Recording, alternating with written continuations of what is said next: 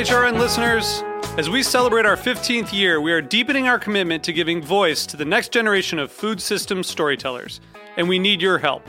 Our internship and fellowship programs help activate new possibilities for underrepresented and underestimated young people through experiential journalism, audio engineering, and production training. Through these unique programs, HRN helps food equity stewards build essential workforce readiness skills that expand their potential and foster economic mobility. Please consider supporting these critical programs. And with a minimum donation, you can be entered to win a dinner for two at an amazing restaurant in one of 8 cities and tickets to a concert at a great venue in one of those cities. We have incredible partners across the country who have donated, as they also share our passion for helping to educate the next generation of food systems storytellers.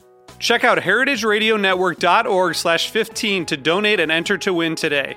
That's heritageradionetwork.org/15 to donate and enter to win today. And make sure you donate before March 31st. Thank you. This episode is brought to you by Dashable, an app that helps you find deals, save money, and earn rewards at local businesses in New York City. This week on Meat and Three, we head into the second part of our mini-series on global trade, where we talk about all things sweet, from chocolate and sugarcane to the cultural festival that accompanied the growth of the date industry in the U.S. They're using this romance and fantasy to say dates are exotic and you should consume them. I'd like to think of the food that we eat as archaeological artifacts, in part because the history of humanity is in the stands in your produce market. It's not like other foods. We have very personal feelings about chocolate. Tune in to Meat and Three, HRN's weekly food news roundup, wherever you get your podcasts.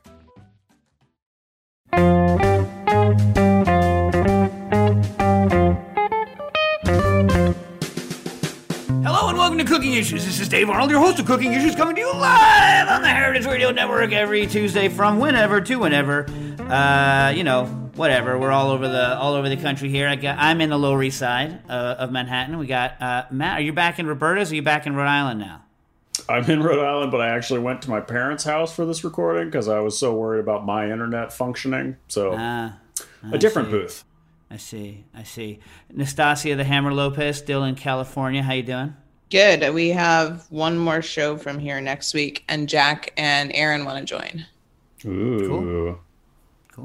Nice. And the polecat, Aaron the polecat. But he says he wants you to talk about his Livewire. What? He wants to talk about Livewire. Okay, but I'm most interested. What I most want to hear is I most want to get Jack and Aaron in an argument about date wines. Yeah, we could probably set you aside never 30 talked minutes about for that. The thing that you wanted to do. What? You never talked about the thing you wanted to do with both of them. Oh, but they did. Should we just let people know? Since neither of them are listening, can we just tell people what it is? Yeah, we can't do it anyway because of COVID. Well, yeah, eventually, this will pass. But so the concept is I'm going to refresh for those of you that, weren't around when this argument happened. But Jack Inslee, Jackie Molecules, the original engineer for the Cooking Issues program, we're still friends with him, right?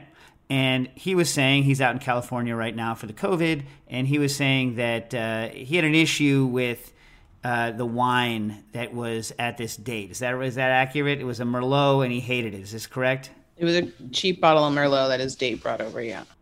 Yeah, and he was like, the hell is this? Basically, right? Mm-hmm. Yeah. And Aaron was like, "You're an evil human being. Who cares what the wine was, et cetera, et cetera." Is that am I fairly accurate? In this time of COVID, the wine contains alcohol. I'm sure it's not so overtly flawed that it's completely undrinkable and will poison you, right? For instance, it tastes better than some people's well water, and just suck it up and don't be a jerk. That was the gist, right? Mm-hmm. Keep your eyes on the prize. Yeah. Now listen. Yeah. I think we can all agree that in the world of extreme rock bottom low priced wines, perhaps California extreme low priced Merlot might be the worst. Yeah. I think, that's something that we maybe you don't, dear listener, but we, as a Cooking Issues collective, do agree. So anyway, what we wanted to do, what Nastasia and I really, really, really wanted to do was to go buy like an ocean of crappy Merlot. In fact, you called a company. Did they ever get back to you? Emailed. No, they never got back. Who did we email? Do you remember? Yellowtail. Oh, yeah. Nastasia. Nastasia's punching bag of choice. If you go to her house, if you really want to piss Nastasia off, should you ever be invited to her house, which is, I'm going to go ahead and say it, unlikely. If you bring Yellowtail, that is like, that's super trigger for her. Anyway, so she was going to try to buy how many gallons? You did the math, Dave. I did the math, but I don't remember the number. I don't remember, no. Yeah. It's like something like 100 gallons or something, right? Or 55 gallons or something. Yeah. And we were going to do a Merlot Jello wrestling match for charity. Between Aaron Polsky, the polecat, a former Harvard and Stone. He now has his own canned cocktail company, and Jackie Molecules. And since I couldn't be there because, whatever, I was going to get a computer monitor and put it on the end of a stick, and we were going to have someone with my head screaming at them as like the let's get ready to rumble, that guy, but like you can't actually say it like he does or you'll get sued.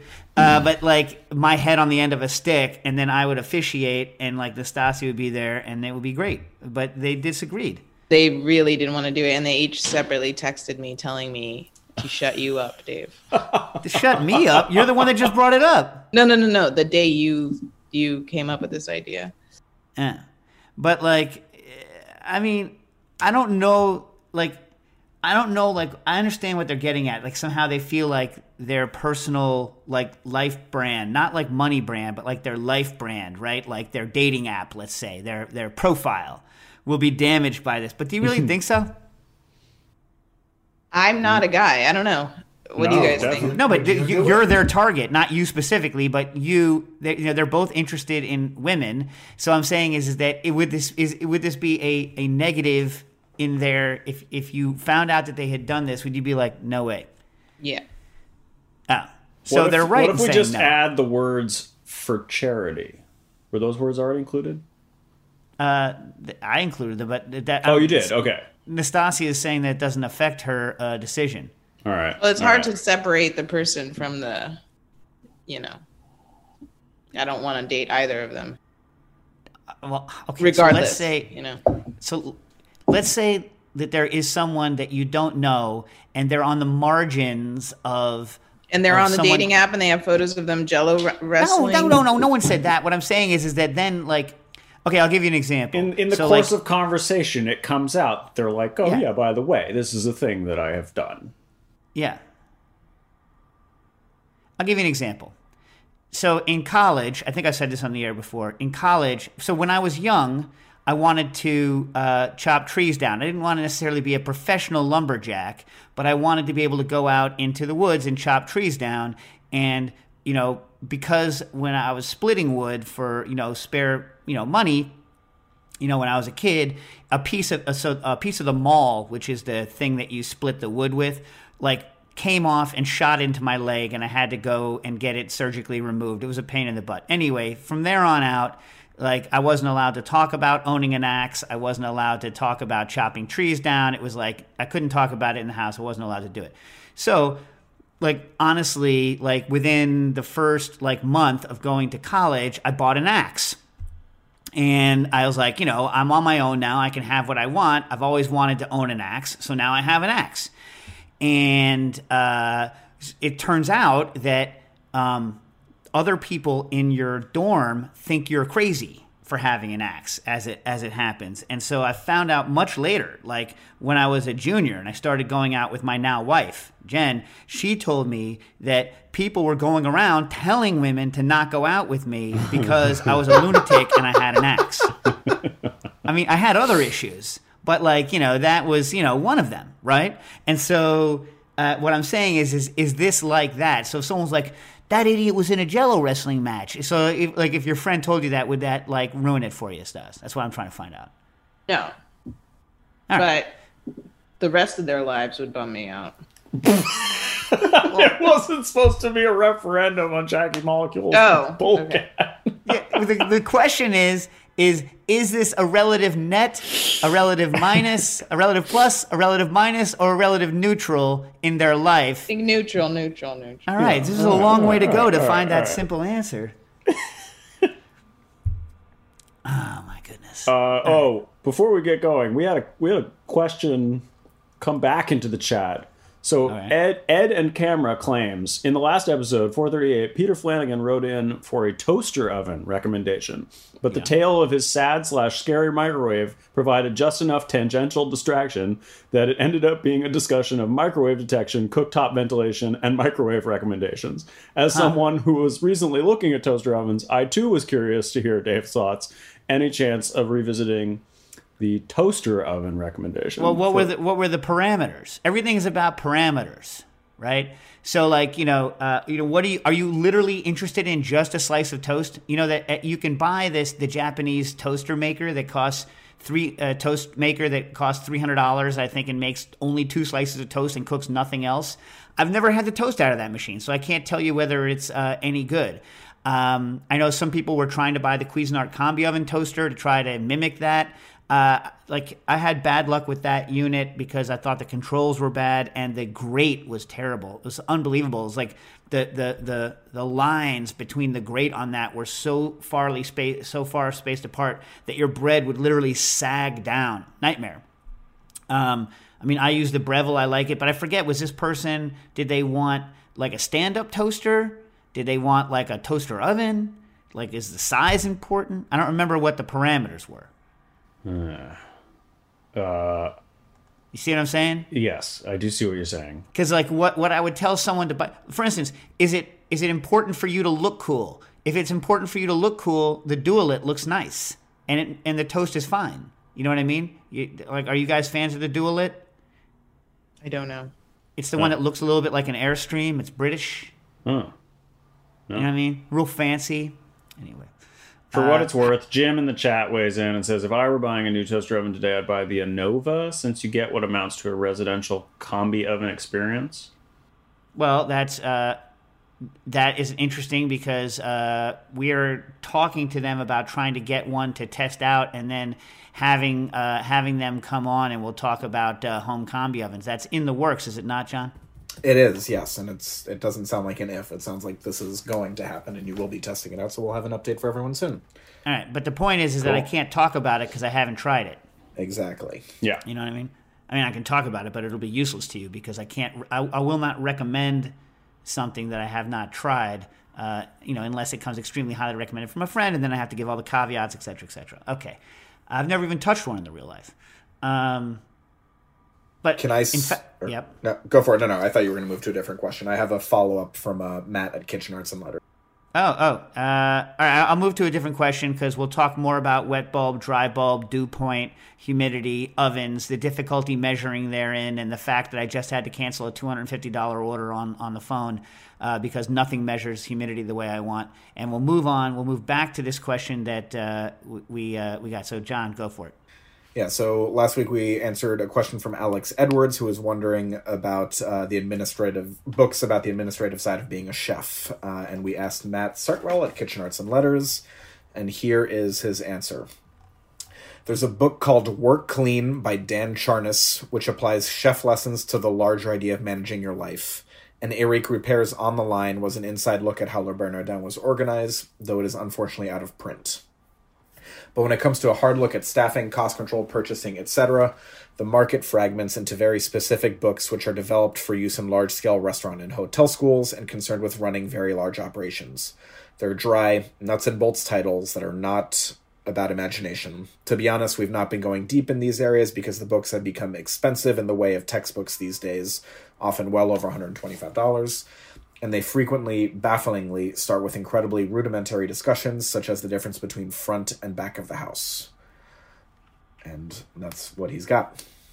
And let me just put this out there. Anytime you want to know, is there a good book on X, Y, and Z, and is it really good or not, a good thing to do is to call or email Kitchen Arts and Letters and they will know, but I will say that I feel that you're a little bit then morally obligated to buy it from them. Would you not agree? Probably, yeah. Yeah. The out-of-print one, the Repair, I think that's fair game. Just go on ABE. I don't think that one costs too much. I think it was on a tour for that book when I went to some talk he gave, and he told me the magical Le Bernardin tasting trick. You remember this one, guys? Yeah. Yeah. The standard cheese. The standard cheese, life changer. I have not figured out what my standard cheese is, but at Le Bernardin, for those of you that didn't hear me say it before, Eric Ripert had a standard crappy, available supermarket, completely uniform cheese. I believe it was Kraft Swiss. And they would eat a block of it, like everyone would eat a block of it every day before service, before they went around and tasted all their mise en place, so they could figure out, oh, my nose isn't working so well today, my palate's messed up today, etc., etc. Anyways. And I have a question out there if anyone can help me out. So I had someone ask me on Twitter, they're cooking for someone who had just had the COVID and had anosmia, hopefully temporary anosmia, which is where you can't really smell, and so it ruins your sense of taste. And I was wondering what dishes are good for them. I asked my wife because she had some anosmia after she had COVID, and I was like, so is there anything that kind of makes it through that's good when you can't smell? And she's like, no, it all sucks. It sucks. It's ruined. Everything, food's ruined. No. So, she didn't give me anything good. So if anyone out there has had any good experiences trying to make things for people that can't smell, let me know. All right. Actually, real quick, I have a personal plug, too. If any listeners out there know anything about tapping maple trees, please let me know. Yeah, for those of you that are, he's in Connecticut, right? So you're talking about maple trees in Connecticut. I know we have a listener who wrote in a couple of times about vacuum dehydration on maple. So if you're still a listener, John wants to do it, and then you're going to be like our roving correspondent on tapping maples. You're going to give a week by week, blow by blow, right? That is the plan, as long as the timing works up for when I can tap them, because it's a week where I can't be here. And you're not interested necessarily in making 8 boatloads of this stuff. You just want somewhere between a quart to a half gallon of stuff, right? Yeah. I am fairly certain that Harry Rosenblum of Feast Your Ears has done that in Rhode Island, so I could definitely put you in touch with him. Who knows what's up? Nice. Yeah, I actually know Harry, so I'll shoot him a message. Yeah, thanks for that. Okay. Good tip. Yeah. All right. Okay. Now listen, what's the question that Nastasia said I had to get to today about something about the sun, or should we answer a food question first? Should we answer a food question? Yeah, food question. Let's do a food question. And then you find it. All right. Brian Garrick wrote in. Hey there. I recently read about 2 different techniques to preserve the tomato harvest. One, preserving in ash, right? So this is where someone, I believe in Burundi, who grows tomatoes, says that if you pack the tomatoes in boxes full of ash, like the stuff left over from fires, ash, that they last, so says he, for months. Now, I wasn't able to, and by last, I mean not supposedly dehydrated, like they last, like you can eat them. John and I looked at an excruciatingly long video this morning of someone in Canada who attempted to recreate this preserving tomato in ash kind of a situation.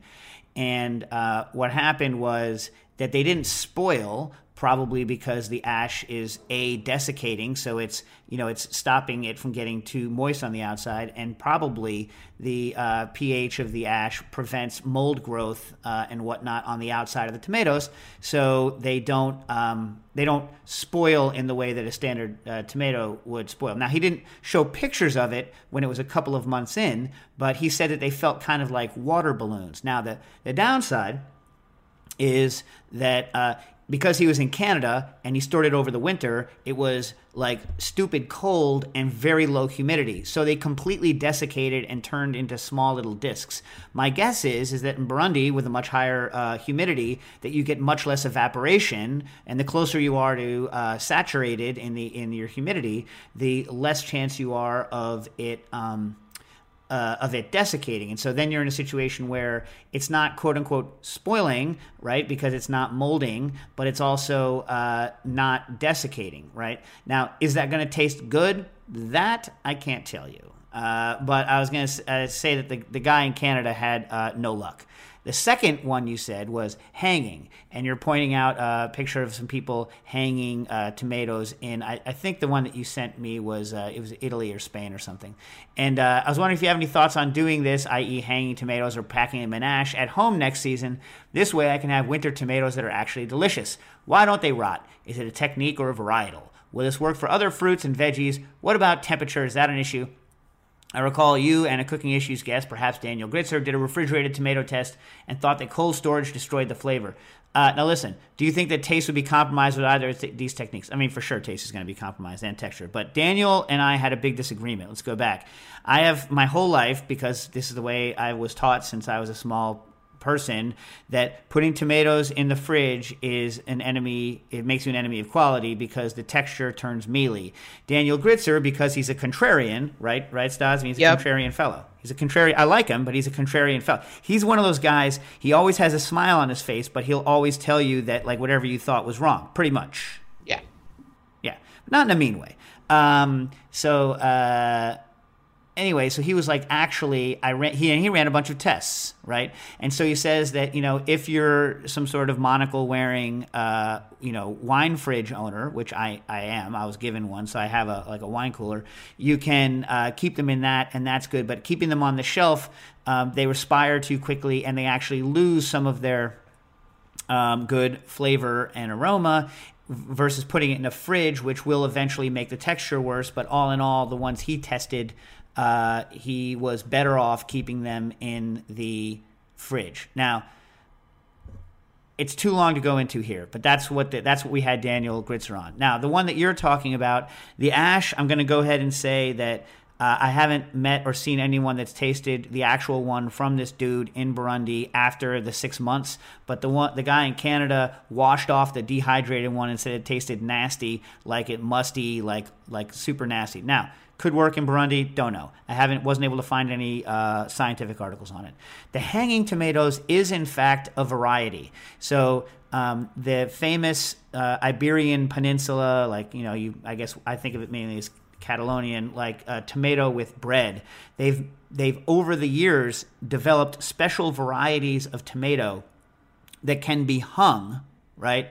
And they maybe desiccate a little bit, but they're designed in the atmosphere in which they grow to last for months and months, just hanging upside down, either tied onto a string, like tomato by tomato, and then they're meant to be cut in half and rubbed into toasted bread to make the bread with tomato, the famous bread with tomato dish that they have there. It will not work with standard ones. So if you go to a good review of this is an article that the EU put out called "The Valorization of Hanging Tomatoes in Spain," and it's an interesting article about how there's congruent, or I should say, co-breeding. So it's not just one variety. People all in that area all selected for varieties that would last longer when hung, and just ate the ones that go bad, and then planted the ones that lasted long year after year. So there's a number of different varieties of these hanging tomatoes, but they're not the standard tomato. In the same way that apples that are meant to be kept for a long time aren't the standard apple. So you'd have to get a hold of this variety. You can buy this variety in the United States, the seed in the United States. I've never tried it. It also requires that you do not irrigate. They need to be a relatively low moisture tomato for it to work. Was that a good enough answer, guys? Yeah. All right. From Hibation via Instagram. Hey, Dave. You've been featured in a lot of articles talking about non-alcoholic cocktails that I've come across. I'm trying to create my own non-alcoholic spirit using distillation at home, aiming for something similar to Seedlip. Can we just, have we mentioned this? Why would you name your, I know I've met them, but Seedlip sounds not pleasant, right? What's wrong with that guy? He's got a seed lip. Doesn't sound good, right? Never had it. Sound good. No, I'm saying the name. I mean, like, in other words, like the way that you hate the word spore, I think seed lip sounds like something's wrong. Yeah, I see that. Yeah. And ritual zero proof. Any advice on this process, where to look or who to talk to about creating something like this? Also just want to recognize how rough this past year has been on your industry. It was unfortunate to read about the closed and existing conditions. Yeah, it was even more unfortunate to live it. But thank you. I hope things will be looking up again soon. Thanks, Donovan. So here's my question to you, Donovan, is when you say a spirit, look, most people who are making non-alcoholic spirits, right, or whatever you want to call them, zero proof spirits, they're looking to sell you something that you can then mix into cocktails 1-to-1 for a spirit or like a spirit. And that's not really kind of what I would say an expert in, or what I've been working on, right? So for that, you could, distill a bunch of flavors. The trick is trying to, you have to add, people sometimes try to add a little something cooling or something to provide some stuff for your trigeminal nerve, so you get some of that bit of cooling, but they also need to add body. So like if you're smart, you're going to add some glycerin. You need to add probably something that has a little bit of polyphenols, some tannins to give it a little bit of complexity, and usually some kind of an herb base, right? That's typically what people are doing. But those things, I find it's much easier to make really good non-alcoholic drinks if instead of focusing on a non-alcoholic spirit, you focus on non-alcoholic cocktails and then constructing the whole flavor from the ground up, because it gives you much more volume to work with. When you're making a non-alcoholic spirit, the entire volume of that non-alcoholic spirit, the water portion of it, right, is now accounted for and gives you less room to work with in your non-alcoholic cocktail. Does that make sense? So in general, I focus on cocktails rather than trying to, make spirits. But if you're going to distill, you can distill things that have nice, a lot of things distill well. They don't necessarily distill well into water just because they'll be relatively fugitive. So when you're doing water-based distillations like hydrosols, you're going to want to use them very, very quickly. Glycerin, vegetable glycerin is going to be your friend. And in general, like I say, try to include some plant-based materials that'll give some sort of either skin contact kind of a feeling or some sort of astringency or some sort of polyphenols like you might get from wood, and add a little something that's going to get some herbal complexities. Like non-tea, like teas, like tisanes are typically good, as are herbal things. Does that make any sense, guys? Does that make sense? Yes. Yeah. All right. All right. If you're going to do it professionally, right, that's when they try to make ones that you can buy one unit and then mix them into various cocktails, right, because it's a different problem. And then they're trying to mimic certain flavors, like mimic the flavor of rum, but I don't think that's what you're trying to do. Okay. From Josh Whitland via Instagram, I hope you and the B&D/HRN crew are doing well. I can't find any concrete answers on this, so I thought I'd probably pay to ask you. I want to make a classic burger bun, but no matter what I try, I cannot get the store-bought style squishiness where the bun has more of a paper-thin skin instead of a crust and a soft, pillowy crumb that bounces back post-squish. All online recipes result in a bun that doesn't squish. What's the secret to achieving this? I don't own a steam function oven, so I've tried a Dutch oven technique, still with no joy. Any advice would be greatly appreciated. All the best, Josh from Somerset, UK. Man, I wish I could go back to Somerset. The cider there is so good. Cider, so good. All right, listen. The question is this. So there's a continuum between white bread, like crusty white bread, right, and brioche. And in between that continuum somewhere, right, in between like a crusty dinner roll and a brioche roll lies, I think, the hamburger bun that you want. So if you think about brioche, right, brioche is squishy and has a thin crust, right, because the stuff they wash on the outside of the brioche makes a thin crust. So you're going to want to go somewhere in between those. Now, you might want to go all the way to brioche because I don't know if you know this, but hamburgers on brioche buns, what do they taste, guys? Say that again. Brioche hamburger on a brioche bun. Tastes what? Not good. Tastes great. Tastes great. You don't like brioche buns, Stas? Yes, I do.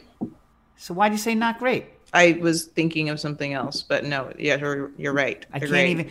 We're so boring that we can't even keep the attention of the people on the show for 5 minutes while I'm asking a question. No, I was responding to a listener about me being boring, so that was like a full circle event. Okay, all right, sweet. I like a full circle event. Yeah, it's the circle of death. Yeah. Why do they call it the circle of life? It never ends with life. It ends with you being dead. Mm-hmm. The circle starts with you being dead and ends with you being dead. Anyway, so most hamburger buns are not as rich as a brioche. So I'll just tell you what my hamburger bun recipe is that is not very crusty. It's relatively thin. It's also relatively squishy. And close your ears, Nastasia, because I do use whole wheat flour. But anyway, so but it's very light whole wheat because I sift it. And anyway, and in fact, I think I have a recipe. I have a recipe here that doesn't use whole wheat flour. All right. So I'll give you both, the one that doesn't use one and the one that I actually use with whole wheat. So 239 grams of flour, 60 grams of butter, 56 grams of eggs, which is one large whole in the U.S., 125 grams of milk, 3.5 grams of SAF red yeast, SAF red, except no substitutes, 5 grams of salt, and 11 grams of white sugar. Mix the flour and yeast in a bowl with a paddle. Melt the butter. Whisk together salt, sugar, milk, egg, butter. Add to flour. Beat till it comes away from the bowl and is cohesive. Turn and mess with every 30 minutes for 2 hours. Let it rise by half. Refrigerate for a couple of hours. Punch down. Form it. Wait 10 minutes and then form it again and bake it at, let it double up and bake at 375 with the wash and seeds of your choice. But the one that I actually use for my burger buns are 197 grams of whole wheat flour. So I use typically Redeemer wheat put through a 60 mesh sieve, 51 butter, 56 eggs, which is again is 1, 98 of milk, 3 of SAF red yeast, 4.25 of salt, and 9.35 of sugar, and 6 grams of Vital Wheat gluten. And then that makes 4 buns, and then you that's it. That's how it works, right? Is that good? Is that an answer? Try that. Yes. See if you like it. If you don't, get back to me. But just think about it as the brioche continuum. One day you'll find it, the brioche connection, the lovers, the dreamers, and me.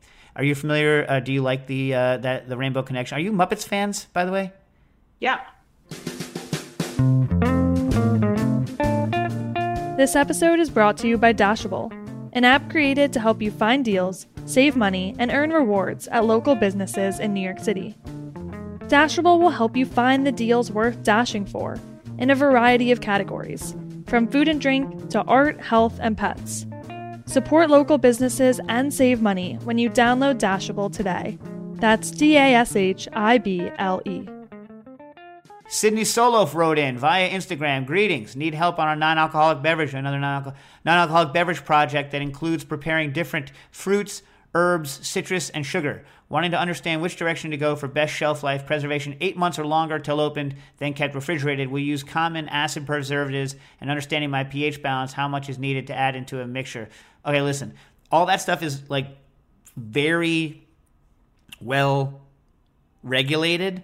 And it's best. I would rather not give you the advice for it. But those numbers for shelf stable, you're going to want to pasteurize the stuff. And so then the question is that for a particular pH, you're going to need to get up to a certain temperature of pasteurizing. Just make sure that your, for instance, when you're using citrus, I recommend using citrus that has been cooked, like cordial style citrus, so that the temperature is not going to be a problem. So you're going to need to pasteurize it to kill yeast. Otherwise, you're going to have to preserve the ever-loving crap out of it. The other thing is, if you have the money and you want to go fresh, then UV pasteurization is also interesting, and it has combinations of UV pasteurizing with lower temperature flash pasteurization can get pretty good results that last a long time. Is that a decent answer, guys, or no? Yes. Yep. Okay. Chad wrote in, I'm currently listening to all of your old episodes. I'm on 110, so that's what? Out of 8 million, though, right? We've had 8 million episodes? 400 and something, right, Matt? Yeah. 430. And listening to your newer ones each week as well. I would actually like to ask about the pizza oven you simulated in your home oven. What are these heated pizza stones? Did you rig something up? Yes. Could you share the info on how you set up your oven? I've been working on pizza for years, but haven't been able to get higher than 550 to 600 in my oven. I want to build a wood-fired oven outside, but haven't ever followed through. Any pointers would be appreciated. Next time I'll ask about something interesting like panko. I promise. Chad Linden from Georgetown, Kentucky. So, look, what I did was the pizza was good, but it was a complete nightmare. First of all, I ripped out the thermostat in my oven and just put a solenoid control valve into it with a PID and monitor it. And so the oven internal temperature was able to get up to ridiculous numbers, like completely unsafe numbers, like you shouldn't do it. And then, I bought refractory cement, and I bought, you can buy on McMaster-Carr bendable, heating elements. So they look similar to the heating element you'd have in a deep fryer or in the top of your oven, but you bend it yourself. And I bent those and then cast them into refractory and then put them in, baking stones on top of that, and then drilled holes, again, not a good idea, in the side of my oven, and put the super high temperature things out of it, and those had their own temperature control and their own thermocouples. And then I also put a heater in the top so that you could independently control, well, semi-independently, because the oven was gas fired from the bottom, so a lot of heat came from the bottom. But I could crank that sucker, and I easily got over 900 degrees. But I can't tell you what a problem that brought to my domestic living situation. And not only that, but I failed to put into it a normal person button. So whenever you're effing with your oven, just realize that you're doing something unsafe. So leave that there. Leave it where it is. And I'm learning a lot more about oven modification now, actually, while I'm writing the book. So I'll probably have a lot better ways to do things safely in, let's say, 6 months. But what you want to do is you want to make it so that anyone who comes into your house can use your oven. Because you will get so sick of people being like, I can't turn on your oven. Why can't your oven be normal? What's wrong with your oven? You know what I mean? Like, irritating. So what you want, like, ideally, is a switch. And I actually, I did modify my current oven. I unmodified it because we had a problem. There was a gas leak in my building. Some idiot literally shoved a drill bit or something through our main gas line, and all of the gas in our building was shut down for months. But as a result of that, they came up and inspected actually all of our equipment, and so I had to kind of de-hot rod my oven. But the way I did it with the oven that I hot rodded here was I had the regular thermostat and the regular everything, and then I just had a knob on it. You know how like people, when they have cars, they'll have a knob that like bypasses their muffler and their catalytic converter so they can pretend to be hot rodders on the road? So I basically did that, where it's like once I flipped this knob, the oven was a normal person oven, and then when I did it the other way, it was in crazy mode. So I would recommend doing something like that so that people can use your oven, and also make sure that the electronics that you use to control this your oven aren't anywhere near the heat source, because there's nothing more irritating than in the middle of a bunch of pizza cooking, like right when the people come over and you're about to put the pizzas in, your PID controller goes over temp, and shuts down. Real embarrassing, makes you feel real stupid, because the other person who came beforehand had just insulted you for having an oven that no one can use, and now you can't use it either, and the house is filling with smoke. It's a lot of losing to deal with all at once. Did you have to insulate like around that to keep things safe, or is the oven like that well insulated? The floor got real hot. I mean, like, the oven's not gonna nothing's gonna happen to the oven. Think about it. Like, they go on self-clean, they go high. The issue is I meant the cabinetry around it, etc. You can't have cabinetry around it. Okay, right. Yeah. Look, I'm not saying it was a good idea. You know. Come on. Yes. You know, and eventually, especially once you've already done it, right, and you've had it for years, then the next time you're like, is it worth it, or is it okay that I was able to do it? And then you say to yourself, it's okay that I was able to do it, and you're fine living without it. Yeah. Right. From Steinberg via Instagram, I've had it with shoe recipes. choux with cabbage, choux pastry, not choux like the shoe on your. No one has recipes for the shoes on your feet. I mean, someone does, but I don't. I'm exhausted from having to guess when the panade is done on the stove, then having to guess again how much egg the dough will take. I want to eliminate this guesswork. Besides taking the weight of the ingredients before and after on the stovetop and the temperature of the panade at the moment of removing it from the stovetop, is there anything else I can measure and try to lock down? In any case, please keep up the excellent work. So listen, I used to make this stuff rather regularly, but that was like 10 years ago. I haven't made it in a long time. I mean, other than...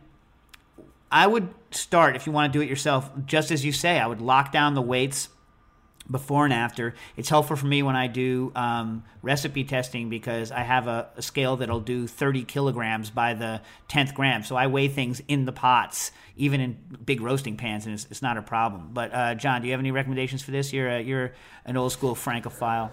Yeah, not really. I've only used to make it once, and that was at the very first restaurant I started working at back in 2008. So, yeah.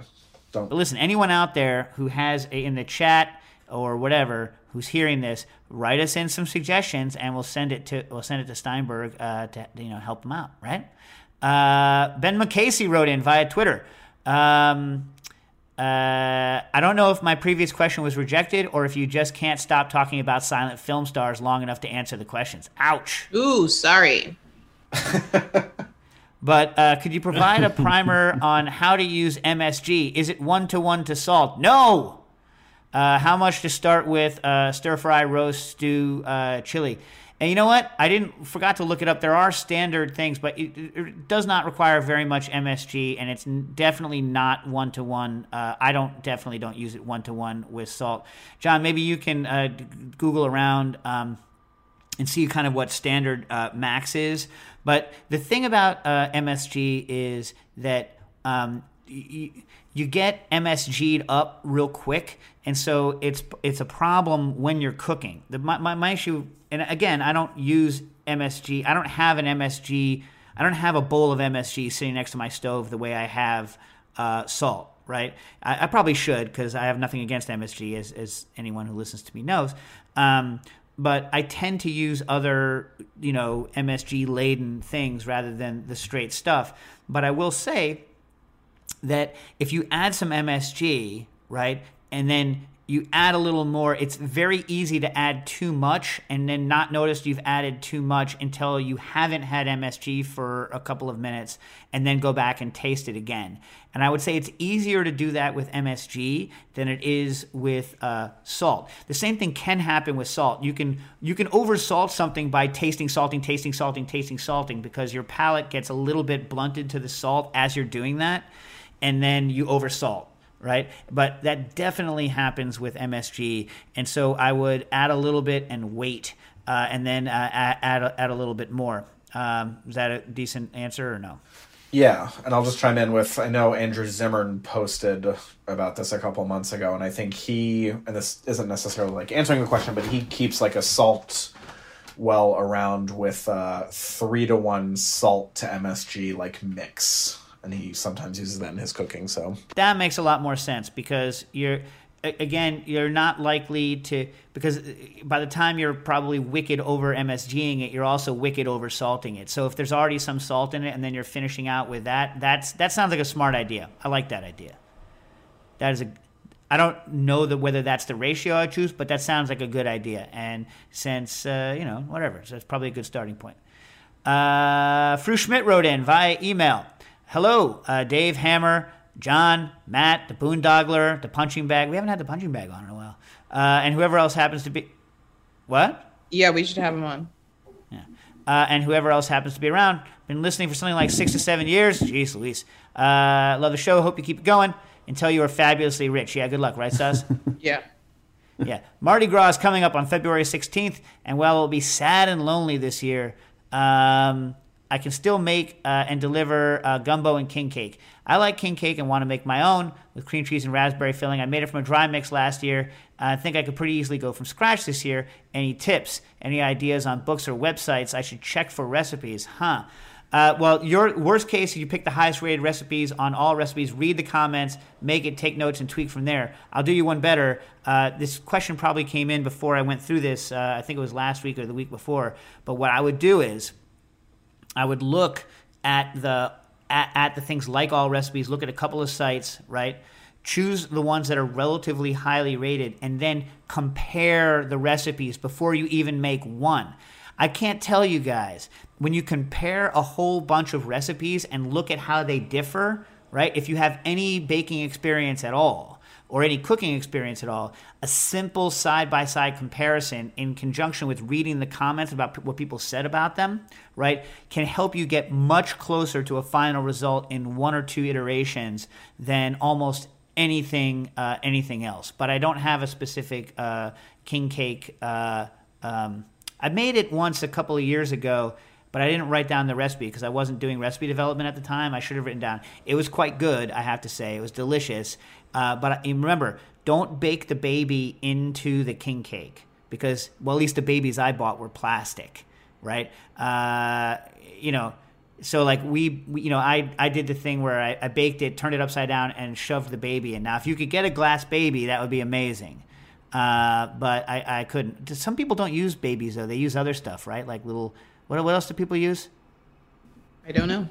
I'm only familiar with the baby. Oh, bean. I've heard bean. Yeah. What'd you say, John? I'm only familiar with the baby. Yeah. You know what? Also, like everyone wants to have one. No one actually follows any of the rules. So like if I made one year I made like 2 or 3, and I think I did one where I stuck a bunch of babies in it so that all the babies eating it could have a bunch of babies in every one. You know what I mean? If it was more than one king, well, that's cheating. Of course it's cheating. Mcrit wrote in via Instagram, Dave and Co. 2 things. 1, newer can openers that cut the lid from the side to leave no sharp edges cannot be used to squeeze tuna. I do not have such a can opener. Do any of you guys have one of those can openers that like top hats the can? No, but I've seen it. Yeah, I definitely lived in a house where they had that, and it was fine, but I might not have been eating tuna at the time, so I didn't run up against this particular problem. Well, it's an interesting use of phrase. You lived in a house that had one. What were you, Cato Kalin? You didn't have control over the can opener? Where were you living that you had no control over the can? It was only when I moved very recently. When I moved the last time in Brooklyn, I owned so little kitchen stuff because I've always lived with roommates. It was depressing to realize how much stuff we had to buy. Man. So the reason Mcrit's bringing this up is that all 4 of us, I guess, agreed that the tuna can squisher was not something that needed to exist. Yeah. All right. So that's 1. And 2, what was the frying oil additive you mentioned? I heard mere oil as in it's merely oil, or mere oil like meerkat oil, but I can't find anything under those names. Much thanks. It's Mir Oil, Miroil. Now, that company that makes that, they make 2 different products. They make a liquid that you add during frying, and the liquid is like rosemary extract and I think one other extract that has antioxidants in it, along with citric acid and ascorbic acid. So what that's meant to do is stop the oxidation on a couple of fronts. And then at the end, the powder that you add is a powder that contains perlite and also some acids. So it basically adsorbs a lot of the bull crap. And then when you filter it, like the nasties stick to it. So that's how it works. But the problem with it is that you need to, each packet is for 50 pounds of oil, and then you have to buy a bunch of packets. So I'm trying to find some solution that is more home friendly, maybe a DIY hack, because they don't sell, I have 3 or 4 liters of oil that I want to use and fix, and I don't think anyone wants to spend $75 buying a powder to save $20 worth of oil, right? So I'm working on it. From Strange Birdie via Instagram, I found myself impatiently waiting on bananas to ripen to blend into rum to clarify. Well, welcome to the club. I wonder if more sugar actually develops / starch converts with this trick. I'm going to try it, but figured I'd see if you've done it before. Ways to quickly ripen bananas. Now, John, did you read which they were? I didn't get a chance to click the link and follow. What were their ways? I've tried many ways to quickly ripen bananas, but I've never had any that actually work. Did you see what it was? I did not, but you want to quickly go to Eric Strode's question. I'll read this over and then circle back to it. To read Eric Strode, sure, I'll do that. Yeah. Hey, Dave and Nastasia, from Eric Strode. Hey, Dave and Nastasia, I found an interesting Instagram post this weekend from a prominent San Francisco food journalist. It's funny. Who is it? If you said prominent San Francisco food journalist, just name them, right? I mean, like, why so secret? He had a batch of oysters that had crabs inside of them. Instead of tossing them, as most of his followers encouraged them, he cooked them up and then did some research and found an old New York Times article from 1907 on oyster crabs as a rare delicacy. I thought this would be a fun topic to bring up on the podcast and was curious if you've ever heard of these crabs. And then there's an Instagram post to it. Big fan of the show, burned through the backlog a couple years ago and look forward to each new episode. Best, Eric. I have not heard of oyster crabs. But, I mean, it sounds like a horrible venereal disease. Am I right, Stas? Wait, why me?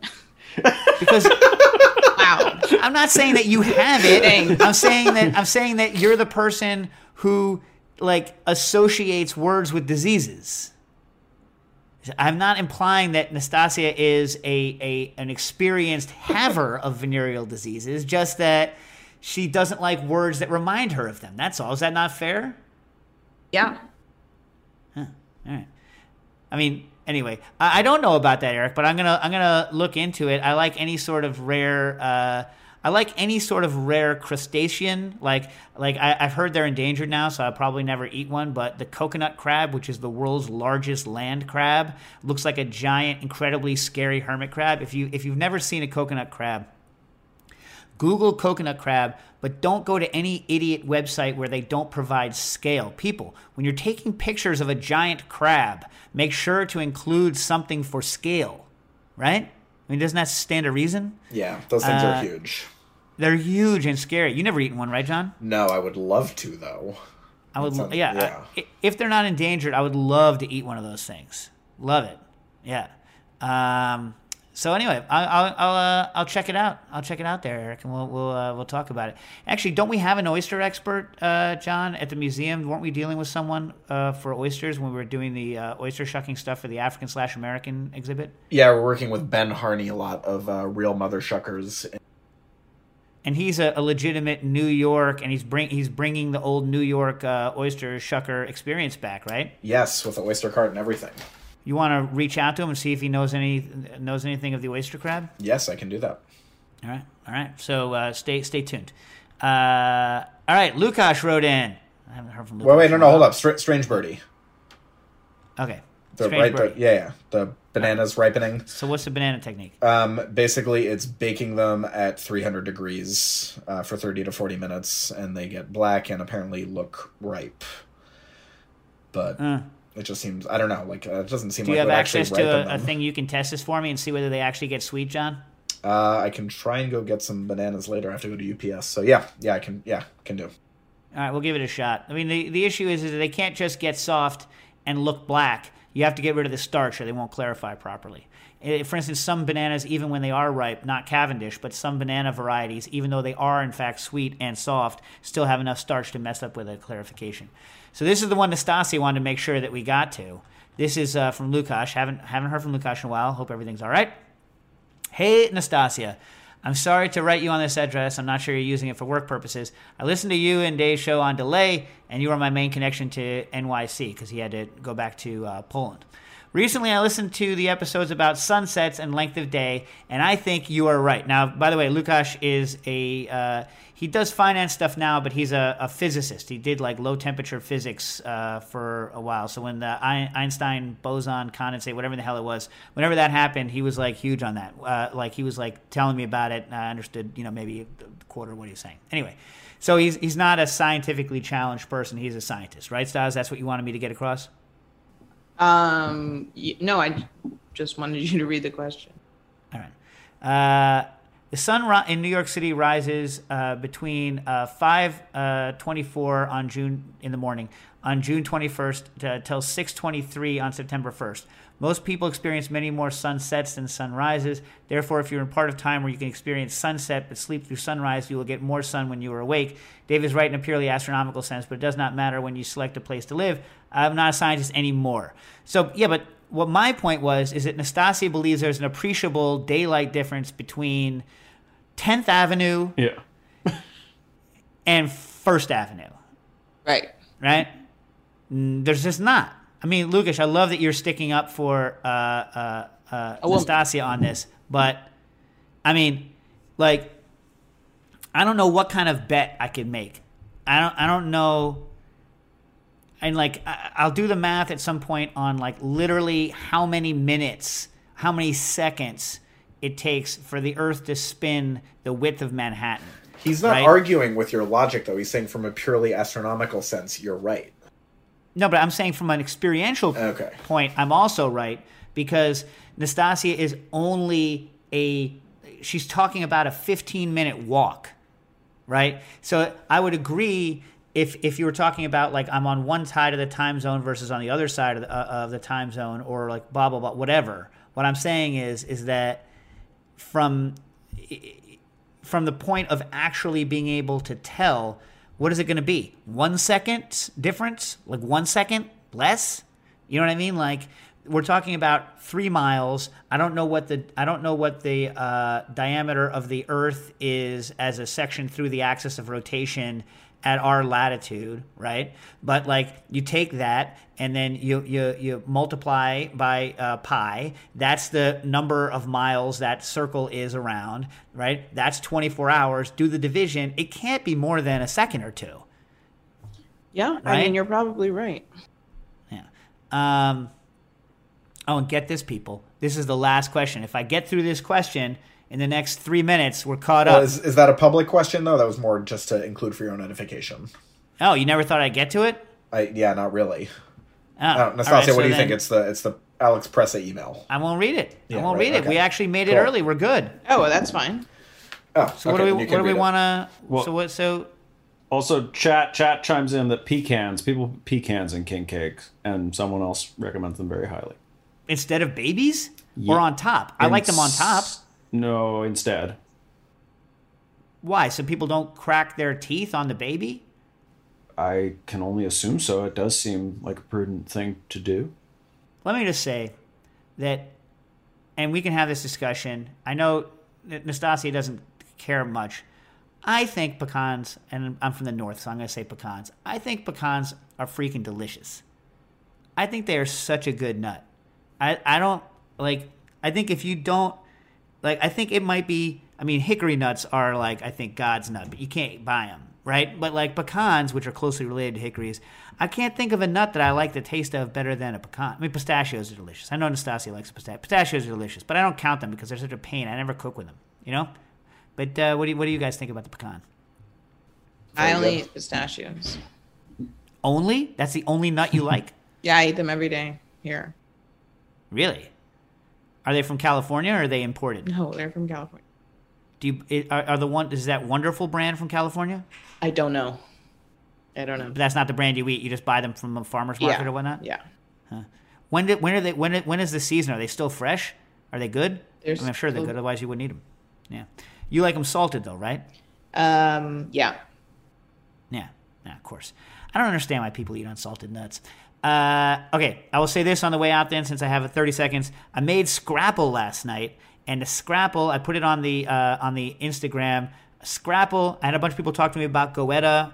Maybe I'll make Goetta again, but Scrapple, got to bring Scrapple back. Scrapple is super delicious. I made it in the Pullman pan that I stole from the French Culinary Institute as they were closing. I didn't steal it, they let me have it. And Nastasia would like you all to know that we are doing an unhappy hour when? Friday at 7 p.m. Eastern Time. And 6 p.m. to 7 p.m. 6 p.m. to 7 p.m. Oh, I thought it was 7 p.m. Eastern Time. That's what it ends. 7 p.m. Eastern Time to 8 p.m. Eastern Time. Wait, what is it, John? We have 6 p.m. to 7 p.m., but we can We can change if it works for both of you. But then it's going to be too early in California, right? Well, it's not like I can drink at 4 p.m., so I'll be watching you drink, Dave. What? Why can't you drink at 4 p.m. if it's for work? Didn't stop you when we were slamming back scotch at 6 a.m. when we had to record the radio show. That was real. We were getting paid for that. If you remember. Yeah, but all I'm saying is it like, what's the difference between? Because this is a driving city, and I'm not gonna drink at 4. You're gonna drive that day? You drive, but you weren't gonna drive here.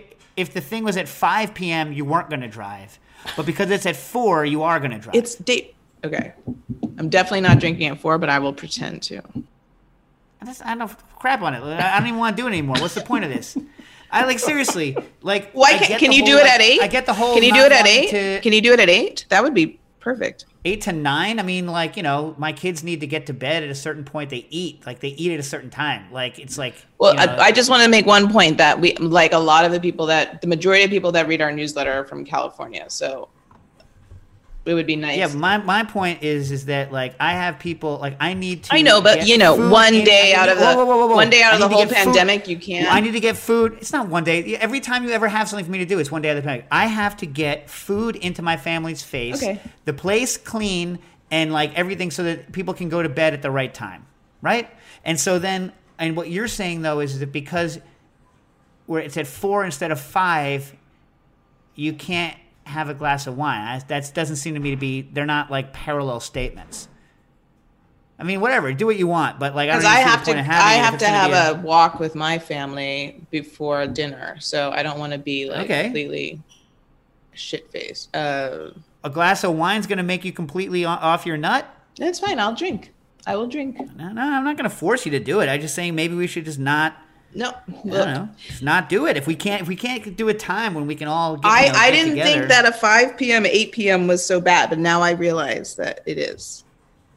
5 to 8. I mean, 5 p.m. my time, 8 p.m. your time. I didn't know that it was a strict like 8 p.m. dinner for you. That's all. Well, it's not just that. It's that, remember, I make the dinner. So like, hey, guess what? Boondoggle are calling me actually in the middle of the show. Like I actually make the dinner, so it's not like I can hang up the phone and then all of a sudden dinner's on the table. You know what I mean? Nastasia, could you drink maybe some Proteo or make a drink out of Drink What You Want, the subjective guide to making objectively delicious cocktails by John DeBerry? Absolutely. That's a great idea. Whatever. All right. Whatever. Now you see how the sausage is made. Cooking Issues. Oh my God. Cooking Issues is powered by Simplecast. Thanks for listening to Heritage Radio Network, food radio supported by you. For our freshest content, subscribe to our newsletter. Enter your email at the bottom of our website, heritageradionetwork.org. Connect with us on Instagram and Twitter at heritage_radio. You can also find us at facebook.com/Heritage Radio Network. Heritage Radio Network is a nonprofit organization driving conversations to make the world a better, fairer, more delicious place. And we couldn't do it without support from listeners like you. Want to be a part of the food world's most innovative community? Subscribe to the shows you like, tell your friends, and please join the HRN family by becoming a member. Just click on the beating heart at the top right of our homepage. Thanks for listening.